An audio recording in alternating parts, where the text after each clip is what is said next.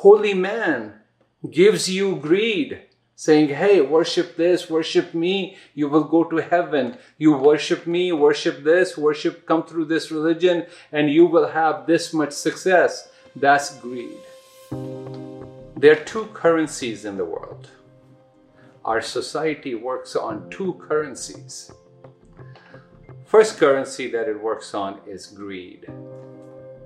The second currency that it works on is fear. Basically, the underlying currency in this world is fear and greed. I will explain this through a small short story that comes from Tibet, a Tibetan story. Two eagles used to live on this tree overlooking a valley, and they would always go hunting together. This morning they wake up and they go hunting, and this eagle sees a mouse running in the field, and it swoops down and grabs the mice with his talons, with his claws, and it flies off and realizes, I'll go back to my tree and have this meal. Meanwhile, the other eagle is also looking, and she sees a snake. And she obviously swoops down and picks up the snake.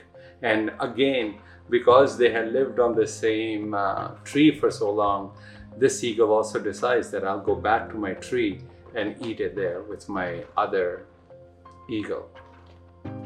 The both eagles come back to the tree, and as they sit down, the mouse, which is in the claws, sees the snake that is in the claws of the other eagle. But the mouse does not see the eagle that is holding the snake. All he sees is a snake. And he has been so fearful of the snake because all his life he has only known fear whenever there is snake. But the snake also looks at the mouse. And what does he see? He does not see the other eagle holding the mouse. All he sees is this mouse that he can eat. The snake does not know that it is in the clutches of death. The other mouse is afraid, on the opposite side, looking at the snake, and does not realize that he himself is in the clutches of death already. It's a very unique story.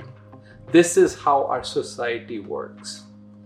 We all have to deal with death, but yet we are all victims of fear and greed. Our society works on that. Look around you. Everybody wants more and more and more, or they're trying to protect themselves. And that's what this story is all about. If any religion gives you fear or greed, always know that they are more closer to the society, the world. They are not true religions. If any priest, any holy man gives you greed, saying, hey, worship this, worship me, you will go to heaven. You worship me, worship this, come through this religion, and you will have this much success. That's greed. Or if they say, hey, if you don't do this, you'll go to hell, you'll go to purgatory. That again is fear. Know that they're just extensions of your society. True religion, true spirituality only lives on love. Love is the only currency of true religion, of true spirituality. And if any holy man preaches fear and greed, run away from them. Run away from them. Not only this, I also always feel really bad when people say, my God, for the fear of God, don't do that. No, there is nothing to fear in God. If you ever want to use that, say for the love of God. For the love of God, do this. I wish you growth in this. May fear and greed not be part of your spiritual journey. May love always shine through you. Respect all this.